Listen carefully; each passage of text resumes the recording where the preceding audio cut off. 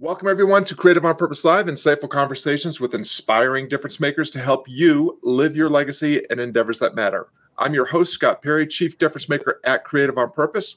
If you're ready to fly higher and the difference only you can make, visit creativeonpurpose.com and sign up for our newsletter. You can check it out by just scanning that QR code. You can get insight and inspiration for better living and making a bigger difference delivered to your inbox 3 times every week, and join our Difference Maker Mindset Challenge. Let's meet today's guest, Bob Wheeler. Welcome to the broadcast. Please tell our viewers who you are, what you're up to these days, and where can people go to learn more about you and the difference that you're making.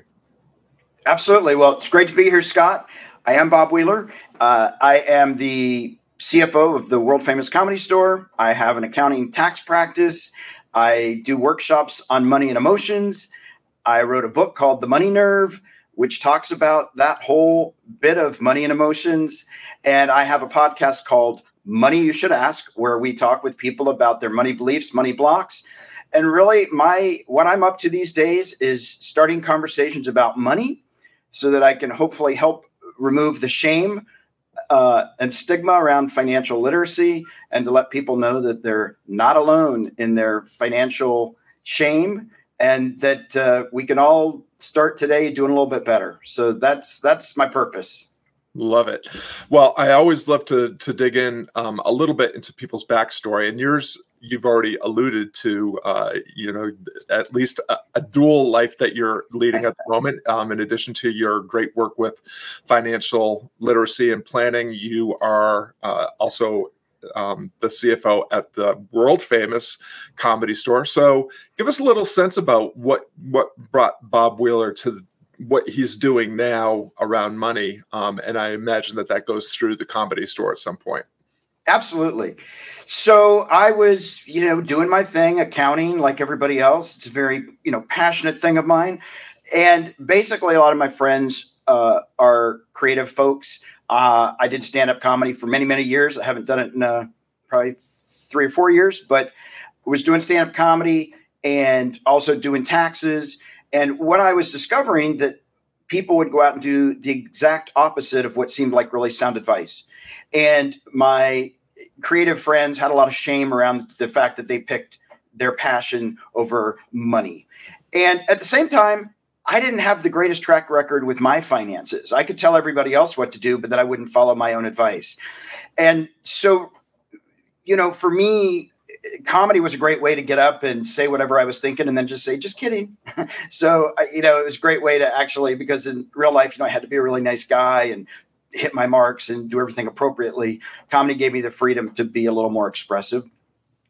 And basically, as I just realized that so many people had stories around money, I would give talks about money and 10 people would line up afterwards to share their personal stories. And I just realized, wow, we're all running around trying to present really well, hoping that none of our secrets get exposed.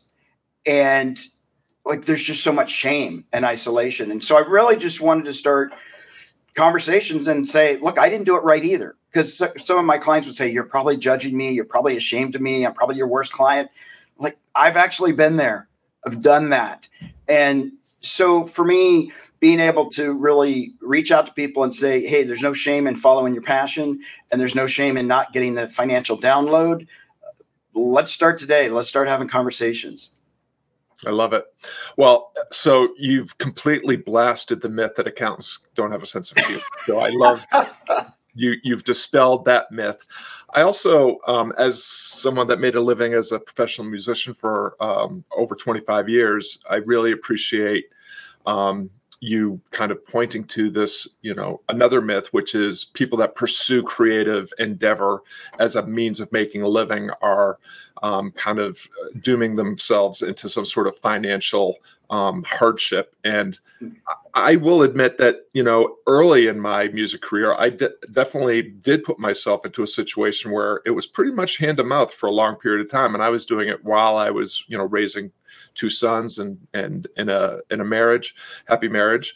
And for me, and I'm just curious about your thoughts around this, one of the things that I came to realize is that money is just a story. It's a construct. It's something that humankind is made up because we needed a way to exchange goods and services. And when I stopped like determining my own value, just or allowing money to be the determinant of my value, some funny things happened for me.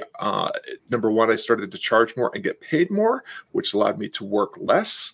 And yeah, so just curious about, your thoughts around, and maybe this is part of your work as well, is, how do we tell ourselves stories around money that cultivate our greater happiness, health, well-being? Yeah, absolutely. Well, I would agree money is neutral. Money simply amplifies the goodness or the badness in us. It just amplifies more of who we are when we have more of it or less of it. And, if you take a $5 bill or a $100 bill and close your eyes, you can't tell the difference, right? We've made a value judgment to get really excited when we get a $100 bill and not so excited when we get a $1 bill. That's all emotional. That's all choice. It's not reality if you close your eyes. The thing is, we have been taught, or at least I was socialized, that my net worth was my self-worth. And so that I am my accomplishments. So if I'm not accomplishing, if I'm not hitting my marks, what am I? Just to be me is not enough. And so that was a real hard piece for me to break, because as soon as you hit your mark, well, you're as good as your last gig, right? So you got to start over. You can't even stop in the moment and say, wow, that was really, got to get to the next thing, or I'm going to be worthless. And so I think, I appreciate people that follow their creative passions, because society will say, get a backup job. It's not going to work out. It's great. You want to help the world, but it's going to cost you. Or I've had friends of mine that say, well, if you're not starving, you're not really being a pure artist. So I've got to starve for my art for it to be in the purest form. And the truth is, we've created stories. We created when we were young, when we were little. Either we asked for a present or a bike and our parents told us we were greedy, or our parents told us we needed to learn how to save, or they said, we'll just give it to you. Money is manipulation. It's like, I love you if I give you money, and I'm going to teach you a lesson and I'm going to take it away from you. So we use money in so many ways to manipulate and power position our way to the top. Yeah, really, really powerful. So for folks that are tuning in and interested in the book and your approach, so how do you begin to help those that you serve develop a healthier relationship with their stories around money and their relationship with money? Yeah, the first thing I ask people is, are you willing to do the work, and are you willing to be uncomfortable? And that's really important, because if you're not willing to look at this stuff, you're probably not going to go very far, because you're just going to stay in your story. One of the things I really encourage people to do is get really curious. Wow, that's so interesting that I love to keep my bank balance at zero. It's so interesting that I really seem to enjoy credit card debt. It's so interesting that I'd rather have a few more drinks than put money towards a house. And it's not judgmental. It's just, wow, isn't that interesting? Isn't that curious? Because I think we have to get really curious and be willing to look at and say, oh, wow, yeah, I do that, and not judge it. And then once we can get really aware of, oh, I learned that when I was 5.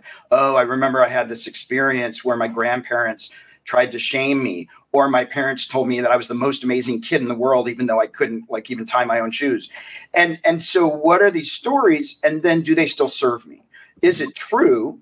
And do I have evidence to support it? Or is this just something that I've held on to and it's just too uncomfortable to leave this belief system?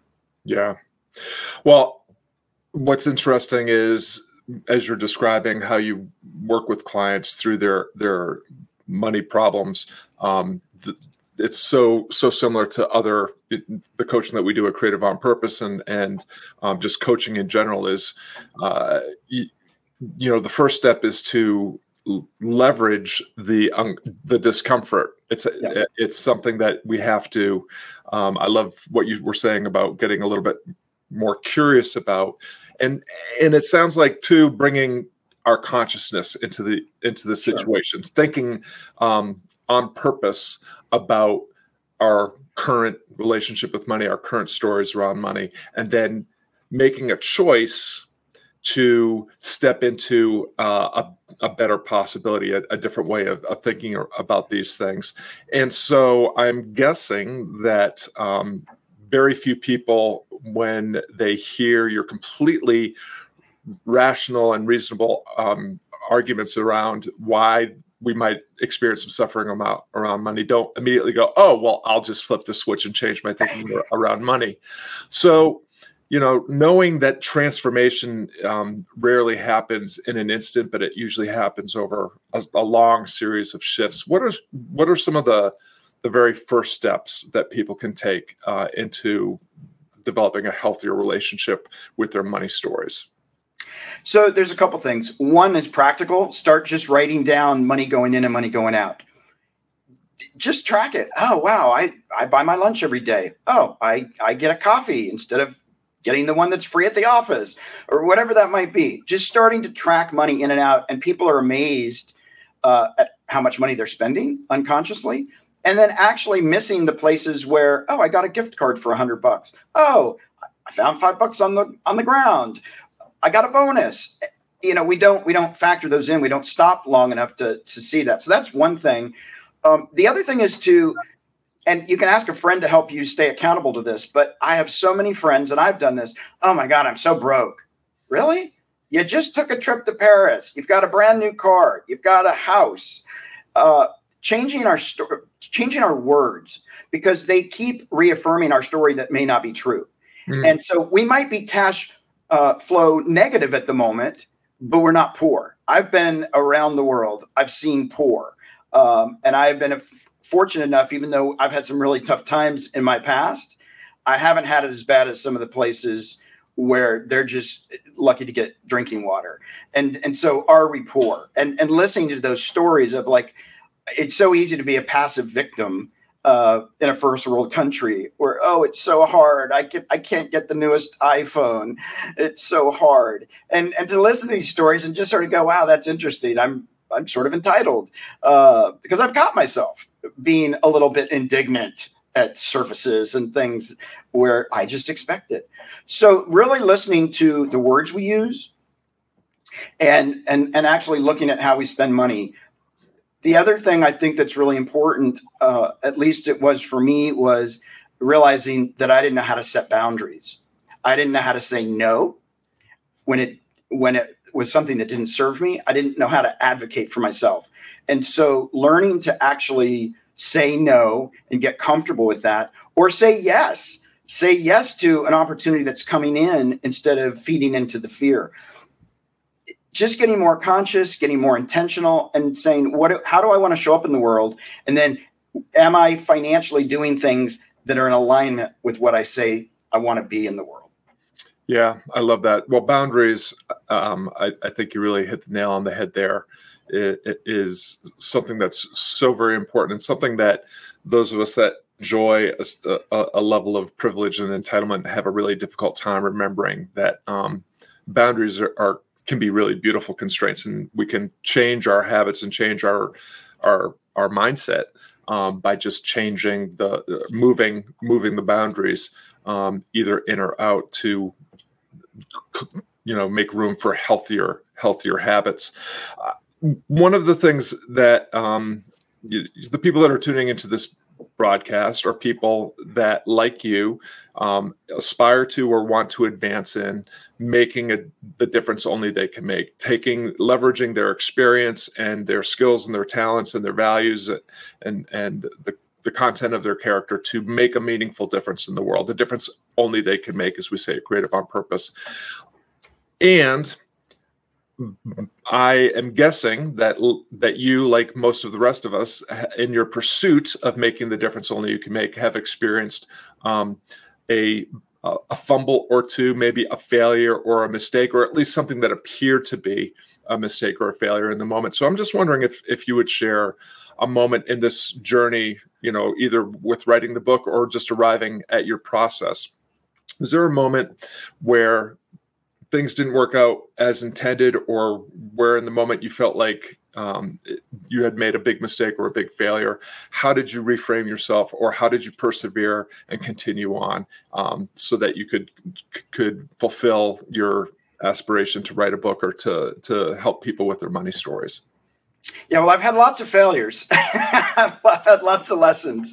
I think it's something that there's a couple things that come to mind. When I was first studying for the CPA exam, I deep down didn't have a belief, or I had a belief that I couldn't pass it. That everybody else but me, even though people said, "Oh, you're smart, you'll do great," and I took the exam many times, and thankfully they don't put how many times you take the exam. And I remember I went to this course, and the guy up front said, if you don't think you're going to pass the exam, you should go ahead and get your money back from this workshop, because I guarantee you will not pass. And I thought, yeah, whatever. I mean, I know I'm not going to pass, but I'm going to take the course and maybe I'll pass. And of course I didn't pass. And so what I really learned there, even though it was very frustrating, and back in the day, you couldn't just take the exam at any time. It was twice a year. And you had to wait and wait. And you had to, everybody's like, did you get the notice? Did you get the notice? Yeah, I didn't pass again. And so there's all this shame. And once I was aware that this guy was saying, if you believe you're not going to pass, you're not going to pass. You're going to be right, because we love to be right. And that was an epiphany moment that I said, I have to shift my thinking here. I've got to stop thinking, well, I can't do it, but I hope somebody else will get me over the finish line. I'm going to have to get me over the finish line. So I think that was a real awareness of how important mindset was. And it seems like a simple thing that he said, and maybe nobody else in the course heard it, but I certainly heard it because it resonated. Yeah, I love that. I think this actually speaks to what you were saying earlier around money stories. It's I think at some point you mentioned, kind of playing the victim. Like, we have this desire to protect ourselves, and one of the ways that we can do that is to repeat victim stories about how life is happening to us. And this lets us off the hook from stepping into, staying in, and sharing our power over the stories that we tell ourselves, and our ability to step into our potential and into a better possibility. And I wonder too, if we talk a lot about mindset and posture, creative on purpose. And one of my assertions is that, this mindset moment that you just described is one thing, but, it feels like that you were stepping into that before you actually had the mindset shift. And that seems to be a common thread, is that posture informs mindset, not the other way around. Because you can't just think your way into a new way of being. You have to be your way into a new way of being. And that feels like it helps us embrace the curiosity necessary to keep leaning into the edges of our understanding and ability, but also earn the confidence that we can figure it out as we go. So I'm just curious if there was some things that you did in addition to listening to this person, share this idea with you that helped you step into your potential and your ability to pass the test. Well, I think he was already speaking to something that I already knew that I already believed to be true, right? So he's already naming that if you think you can't pass, and I'm going, oh yeah, I can't pass, but I'm going to find a shortcut. Maybe I'll be the exception this time. When it comes to success, normally it's not, but maybe this will be the time that the universe will give me a pass. What it did was when I didn't pass again, I was able to go, wow, he made the statement. I knew it. It just hadn't been spoken. It hadn't been named. And sometimes just naming it, I think often naming it gives it the power to then be able to change it. Because if you can't name it, you can't change it. And so once he did that, and then I realized, oh my gosh, he was true. And I knew it was going to be true. And I wanted to sort of be right. I actually then started okay, there were all these different ways that I could take fake tests to like just practice. Here's a question. And I started saying, okay, you know what? I'm not just going for 70%. I'm going to go for 100%. I'm not just going to try and get over that hump because you had to get a certain number. I'm actually going to go all out. And then if I don't quite hit it, it still may be better than me just trying to get 75% of 75%. Let me go for 100%. And so I think what it did is it motivated me to realize the power was within me. Everybody around me couldn't believe I hadn't passed it. I was given a lot of responsibilities that were above people that had been CPAs for longer than me, even when I wasn't one. And so I knew, like, I had the abilities. I didn't have the belief that I had the abilities. And that's where I had to do the work. Yeah. It's really interesting that you mentioned naming it. We just posted to the Creative on Purpose blog a process to help people bring more consciousness into their day-to-day decisions. And the first step is you have to notice that that you're repeating subconscious, unconscious behavior that's not really serving you.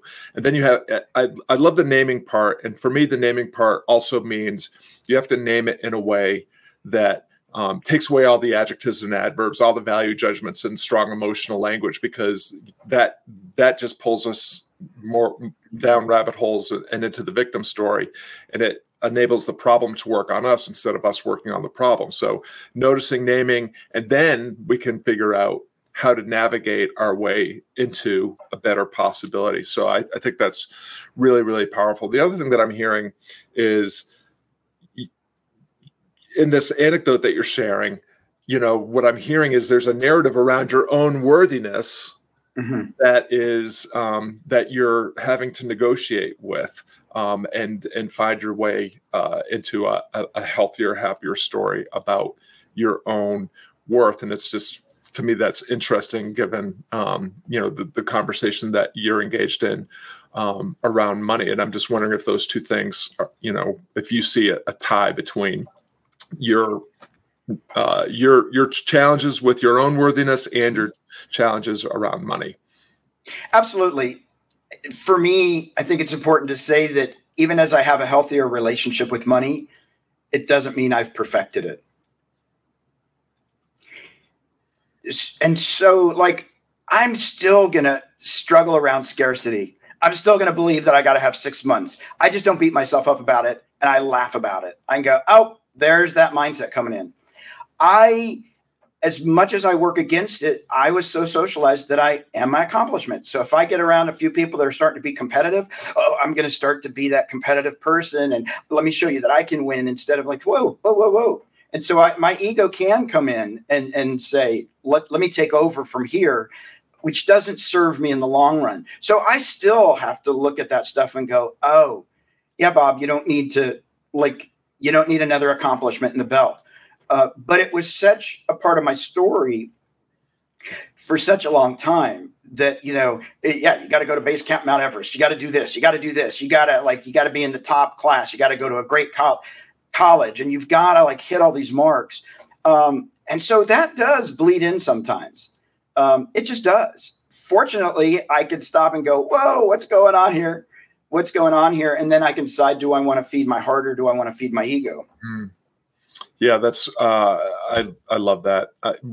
We're in the midst of wrapping up a program on called Live Your Legacy, which is helping people move from the first half of life where we do define ourselves by our accomplishments and by our salary and our status, and then moving into the second half of life where we're a little bit more interested in making a difference, serving, sacrificing, less about ourselves and more about enhancing the lives of other people. And so that feels like it really plays into that. And I totally agree that it's not all this stuff that you're talking about is not a one and done exercise. You have to sweep the floor every day, because every day, all that